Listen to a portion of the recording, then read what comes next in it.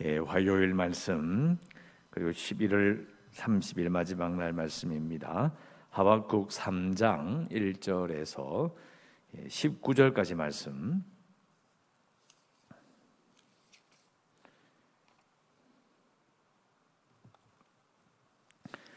(3장) 1절에서 19절까지. 자, 1절 말씀부터 낭독해 드리겠습니다. 시기 오롯에 맞춘 선지자 하박국의 기도라. 여호와여, 내가 주께 대한 소문을 듣고 놀랐나이다. 여호와여, 주는 주의 일을 이 수년 내에 부응하게 하옵소서. 이 수년 내에 나타내시옵소서. 진노 중이라도 긍휼을 잊지 마옵소서. 하나님이 대만에서부터 오시며 거룩한 자가 바른 산에서부터 오시는 도다. 그의 영광이 하늘을 덮었고 그의 찬송이 세계에 가득하도다. 그의 광명이 햇빛 같고 광선이 그의 손에서 나오니 그의 권능이 그 속에 감추어졌도다. 역병이 그 앞에서 행하며 불덩이가 그의 발밑에서 나오는도다.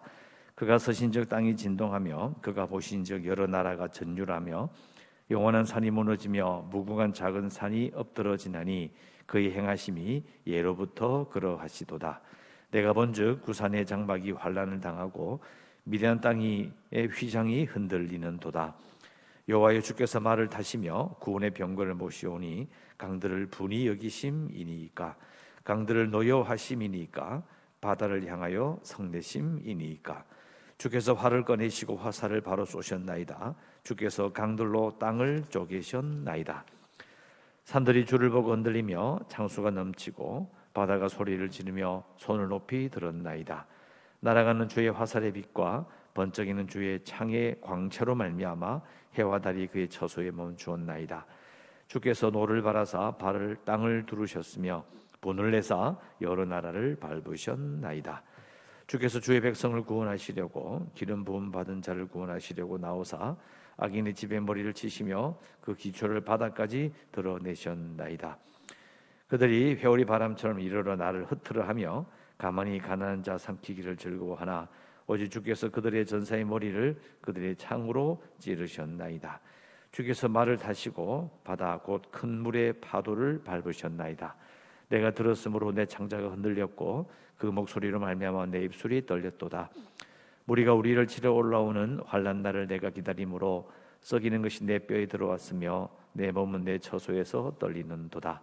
비록 무화과 나무가 무성하지 못하며 포도나무에 열매가 없으며 감람나무에 소출이 없으며 밭에 먹을 것이 없으며 우리의 양이 없으며 외양간에 소가 없을지라도 나는 여호와로 말미암아 즐거워하며 나의 구원의 하나님으로 말미암아 기뻐하리로다.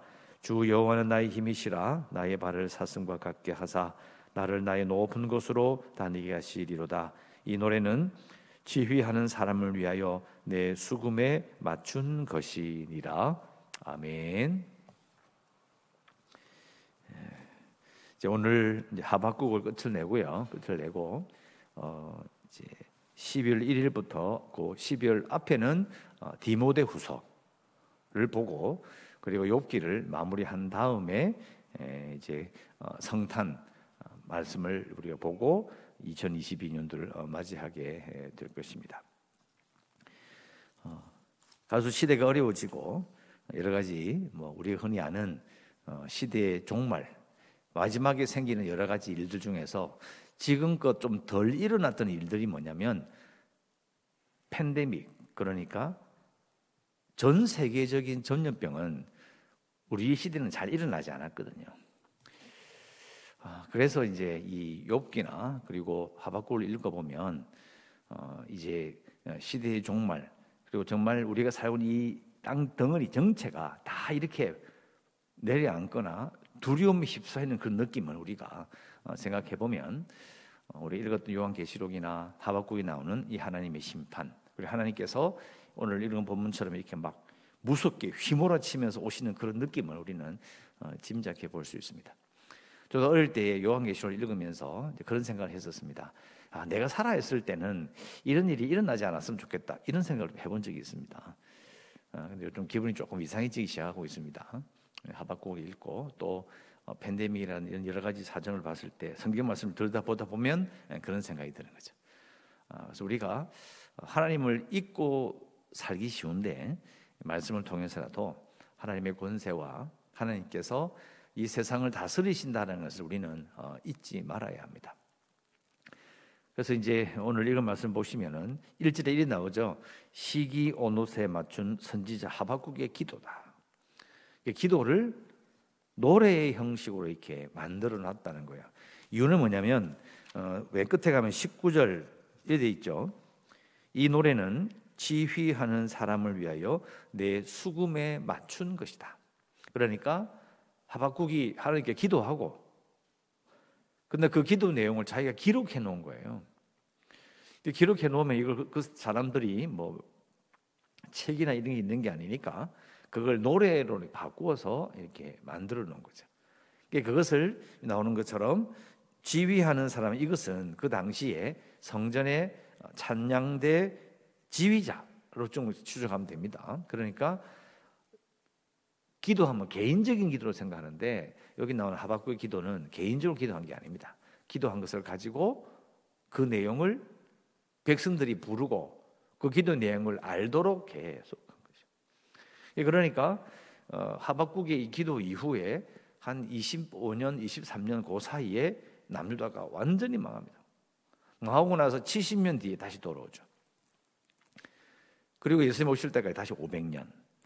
그러니까 그 숱한 세월 동안 하나님의 권세와 하나님의 권위에 대해서 계속해서 노래했을 것이고, 그래서 17절에 보면 무화과 나무가 무성하지 못해도 포도나무에 열매가 없어도 감람나무에 소출이 없고 밭에 먹을 것이 없고 우리의 양이 없고 외양간에 소가 없을지라도, 이게 무슨 상황입니까?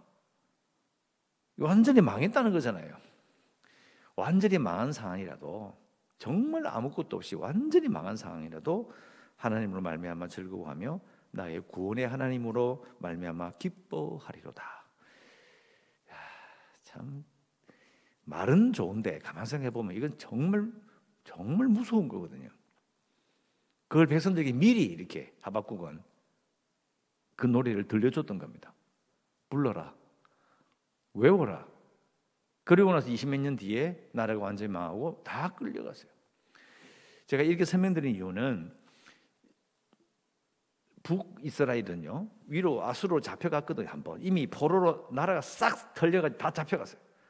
그 뒤로는 북이스라엘이 뭘 했는지가 안 남아있어요. 북이스라엘의 흔적이 없습니다, 역사에. 그런데 남유다는 돌아왔어요. 왜 돌아왔을까로 생각해보면 그건 단순히 신앙이 좋은 사람이 있고, 아니에요. 그거는 너무 이제 순진한 이야기고요. 그게 아니고 이런 하박국의 기도를 읽으며 함께 노래를 부르면서 그 노래를 간직하고 이 노래의 기도의 내용에 정말 감동을 받은 자들이 돌아오는 거예요. 아무것도 없이 갑자기 어떻게 합니까? 그런 일은 없어요. 우리가 말씀을 알지 못하면, 예수님에 대해서 하나님께서 알려주시지 않았다면 우리가 어떻게 예수를 믿으며 어떻게 우리가 구원을 받죠? 그러니까 이런 하박국의 기도가, 이게 기도한 다음에 그것이 기록되어서 노래로 불려지고 후손들이 최소한 30년, 길게는 100년을 불렀다는 거 잊지 마세요. 그 100년이 지나도 지금 우리에게까지 이게 읽혀지고 있잖아요. 그래서 이 신앙의 고백, 그리고 그 신앙의 고백을 하면서 자신의 고백으로 바뀐 사람은 그 사람이 세상을 이기는 거예요. 그건 아무 생각 없이 그냥 가만히 있으면 되느냐? 아닙니다. 그 처절한 유대의 역사, 처절한 남유대 역사 가운데서 이 하박국의 기도가 이미 그들이 망하기 30년 전에 불려졌고, 그걸 들은 자들이 끌려가면서도 이 노래를 기억하고 갔을 거라는 거죠. 그럼 다시 그 후손이 다시 돌아올 거예요. 그래서 우리는 이런 고난을 바라보고 하나님께 기도하는 이 하박국의 기도를 생각해 보면서 우리도 사실은 항상 하박국의 기도를 우리가 품고 있어야 된다는 것을 우리는 기억해야 합니다. 그 부분이 핵심이에요. 하박국 전체의 핵심이 바로 그겁니다. 자, 좀 더 살펴보면요, 2절 이후로 이제 이런 말이 나옵니다. 주께 대한 소문을 듣고 놀랐나이다. 자, 주께 대한 소문이라는 말이 좀 이상하죠. 소문은 무슨 소문일까? 다른 번역에는 명성이라고 들리기도 하는데요. 이제 이것은 이게 쭉 흐름을 보면 우리 어제 읽었던 그 내용이에요. 하박국이 이야기했잖아요. 하나님이 이럴 수가 있습니까? 왜 이런 일이 벌어집니까?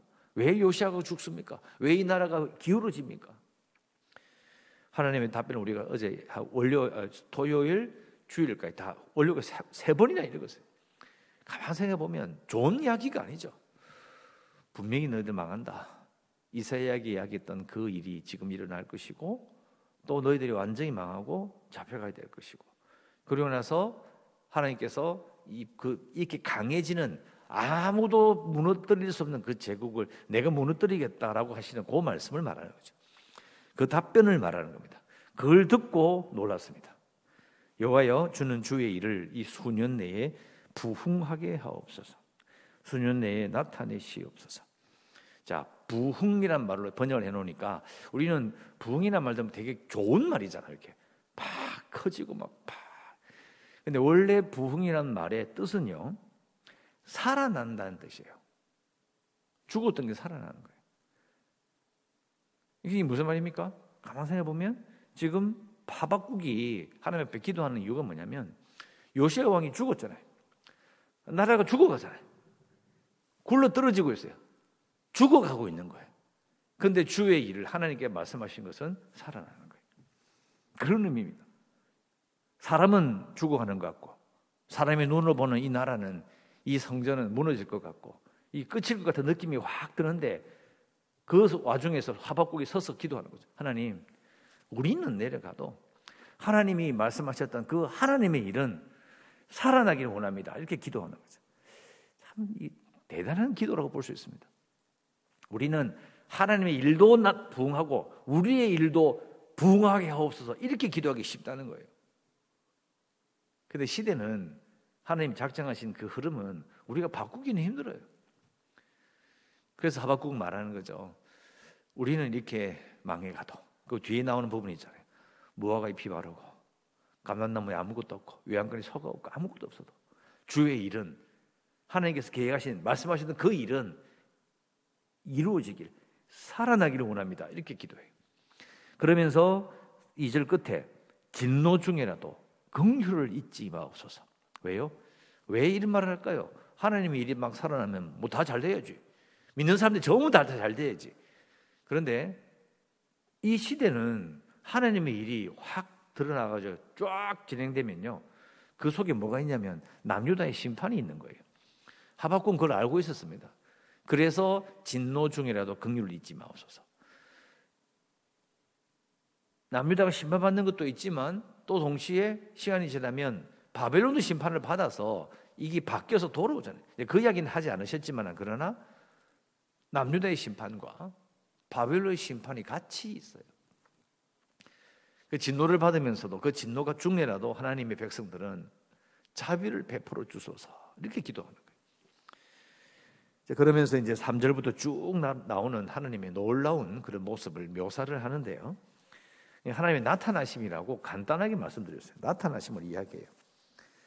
근데 이것은 이제 생각보다 어려운 내용이에요. 왜냐하면 이게 이제 여러 나라를 막 심판하고 막 세상을 달리고 하는데요, 그 전에 무슨 일이 있냐면 바벨론이 세상을 정복해요. 바벨론이 정복한 세상을 어떻게 하느냐, 3절에 나오는 것처럼 대만에서부터 오시고 거룩한 자가 바른 산에서 오시고 그의 영광이 하늘을 덮고 그의 찬송이 세계에 가득하도다. 그렇게 되기를 원합니다. 왜? 하나님께서 바벨론을 엎어버리기 원하셨기 때문이죠. 내가 심판한다. 그들이 높아지고 모든 세계를 정복한 자기의 영광을 다 바꾸지만 그건 사실 내 영광이야, 이렇게 말씀하셨거든요. 싹 밀어버리는 거죠. 근데 그 과정에 뭐가 있냐면 하나님께서 남유다를 바벨론으로 심판하시는 장면이 있는 거예요. 그래서 두려운 거예요. 근데 그걸 보면서 하나님께서 이 일을 이루시기를 원합니다라고 지금 하박국이 말하고 있는 겁니다. 그래서 우리는 성경을 읽으면은 이 시대를 시간 계산을 잘 못하기 때문에요, 자기도 모르게 이런 일들이 짧은 시간에 일어난 걸로 생각하기 쉬워요. 근데 그게 아니에요. 이 기도를 하고 나서 요 하박국이 이 기도를 할 때만 해도요, 아수르가 시퍼렇게 살아있을 줄 알았고, 그리고 바벨론은 약소국의 작은 나라였다니까요. 그런데 이게 10년도 안 되는 시간에 급박하게 변해요. 그래가지고 아수르를 막 밀어버리고 생각지도 못하게는 말은 이 작은 나라였던 남유다들은 예상치도 못하게 엄청난 나라 되고 그 나라가 세계를 지배하게 되는 거죠. 그 영광을 엎어버리는 하나님의 역사가 3절부터 쭉 나오고요.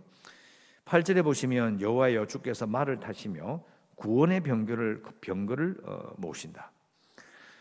구원의 병거가 아니에요. 정확히 말하면 하나님의 승리의 병거예요. 우리는 구원의 병거 하면은 남유다를 구원하시고 이게 생각이 쉬워요. 아니에요. 승리의 병거예요. 하나님의 영광. 하나님의 승리, 하나님의 영광을 위해서는요, 남유다도 심판하시는 거예요. 하나님께서 남유다를 바빌론이나 몽둥이를 들고 남유다를 쳤으니까 그들을 보내시면서 마음 아파하신다. 뭘 마음 아파하시죠? 그러나 하나님은 하나님의 뜻대로 이루심을 통해서 영광을 거두시는 거예요. 계획대로 가시는 거죠. 이 부분은 사람인 우리는 쉽게 이해하기는 힘듭니다. 아주 어려운 부분이죠. 아무튼 남유다 역사를 통해서 하나님의 크심에 대해서 다시 한번 생각해 봐야 되고요. 그래서 이제 쭉 내려오다가 15절에 주께서 말을 타시고 바다 곧 큰 물의 파도를 밟으셨다. 하나님의 크신 모습을 상상해 보면서 기도하고 그다음에 마무리 이제 부분이 16절에 나오죠. 내가 들어서로 내 창자가 흔들렸고 목소리를 말미암아 내 입술이 떨렸고 무리가 우리를 치러 올라오는 환난 날을. 자, 이게 바로 그거예요. 우리는 짧게 생각하지만 이미 하나님께서 일어나시고 주의 일을 시작하시옵소서, 주의 일이 드러나게 하옵소서라는 그 기도에 이게 섞여 있는 거예요. 이제 하나님 말씀하신 대로 바벨론이 올라오고 바벨론이 치고 잡혀가고 이런 거의 100년간에 걸쳐 있는 민족의 환란이 눈에 보이는 거예요. 그걸 보니까 어떻게 됩니까? 썩이는 것이 내 뼈에 들어왔고 내 몸은 내 처소에서 떨린다. 어디 몸이 좀 안 좋고 하는 일이 사업이 잘 안 되고 자식이 애를 먹이고 이런 식의 문제가 아닌 거예요. 나라 전체가 뿌리가 뽑히는 무시무시한 환란을 보고 있는 거예요. 그러니까 어떻게 됩니까? 뼈가 들어오고 내 썩이는 것이 뼈로 들어오고 뼈가 썩어들어가는 고통을 당하는 것 같고 내 몸이 처소에서 덜덜덜덜 떨리는 그 두려움에. 그러면서 하는 말이 17절 18절인 거예요. 그러니까 우리는 어릴 때 요 17절 말씀을 찬양을 많이 불렀거든요. 그러니까 저렇게 찬양을 부르다 보니까 그게 이 상황이 심각한지를 자꾸 잊어버려요. 그래서 되게 심각한 상황이라는 거예요. 실제 상황으로 다가오는. 그럼에도 불구하고 하박국은 기도하죠. 나는 여호와로 말미암아 즐거워하며 나의 구원의 하나님을 말미암아 기뻐하리로다. 이걸 이제 한마디로 말하면 진정한 복종입니다. 제대로 되지 않아도 내 마음에 들지 않아도 내가 어려워도 힘들어도 근데 그게 하나님의 큰 뜻이면 복종하는 거죠. 참 정말 사람으로서 마음에 안 드는 부분입니다. 이 하박국의 기도가 정말 대단한 거죠. 그래서 제가 처음 말씀드린 것처럼 이런 기도와 노래를 부르며 하박국과 똑같은 기도를 하며 하나님께 복종하겠다는 마음을 가진 자가 신앙을 버리지 않고 다시 고향으로 돌아오는 거예요. 바벨론으로 잡혀갔다가 70년 뒤에 다시 돌아오는 거예요. 또 그 이야기를 전해준 그 사람의 후손이 또 다시 돌아오는 거예요. 복종이라는 것은 그냥 기가 죽는 게 아닙니다. 하나님을 포기하지 않는 하나님만을 섬기겠다라고 하는 중요한 신앙의 고백이라고 볼 수 있습니다. 19절에 주 여호와는 나의 힘이시라 나의 발을 사슴과 같게 하사 나를 나의 높은 곳으로 다니게 하시리로다. 이거 참 멋진 말이긴 한데요. 잘 생각해 보면 사슴과 같게 하고 높은 곳으로 다닌다. 좋은 말처럼 느껴지기도 하고 그리고 사람이 살지 않는 높은 곳에 뛰어다니게 하신다는 말도 되고 그러나 사람이 먹을 만한 무화과나무 여러분 사슴은요 저는 이런 생각이 드는 거예요. 무화과나무 안 먹어요. 사슴이라고 생각한다면 포도 안 먹어요. 못 먹어요. 자기 포도를 어떻게 길러? 감람나무 안 먹어요. 그런 짐승과 같은 삶을 산다고 할지라도 그는 하나님께서 나로 하여금 살아있게 하실 것을 믿겠다 이 말이에요. 상당히 이건 처절한 말이기도 하죠. 그러니까 그냥 읽다 보면 19절에 이 말은 나의 힘이시고 나의 발을 사슴과 가깝게 하사 높은 곳을 다니게 하신다. 이 표현이 갑자기 뭔가 시적인 표현이 확 들어오는데 사실은 자신의 삶이 짐승과 같을지라도 짐승을 기르시는 하나님의 역사가 있고 지금도 죽지 않게 하신다. 이런 것을 딱 느끼는 거예요. 그 삶을 내가 받아들이겠습니다.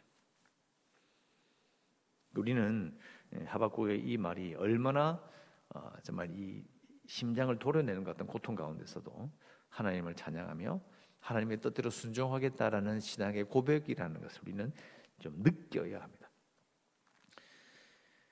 그래서 우리가 기도할 수 있는 것은 18절 그대로 기도하면 되겠습니다. 어려워도 나는 여호와로 말미암아 하나님으로 말미암아 즐거워하며 나의 구원의 하나님을 기뻐하리로다. 기뻐하겠습니다. 이렇게 우리는 기도해야 합니다. 기도하시고 계속해서 교회를 위하여서 재개발과 오히려 코로나 지금 2단계를 못 넘어가고 다시 1단계 유지한다는 말씀 들으셨을 겁니다. 안전하게 지낼 수 있도록 또 기도하시고 연약한 성도들과 주일학교 아이들 그리고 선교지를 위해서 또 선교지도 많이 걱정이 됩니다. 캄보디아 이야기를 들어보니까 다시 이렇게 봉쇄하기는 너무너무 힘든 거예요. 왜? 우리나라도 봉쇄해버리니까 경제가 안 돌아가잖아요. 사람들이 너무너무 힘들잖아요. 우리가 힘들면 그럼 캄보디아는 괜찮느냐? 아닙니다. 거기도 너무너무 힘든 거예요. 그러니까 한 번 더 퍼져버리면 사실은 걷잡을 수가 없는 거죠.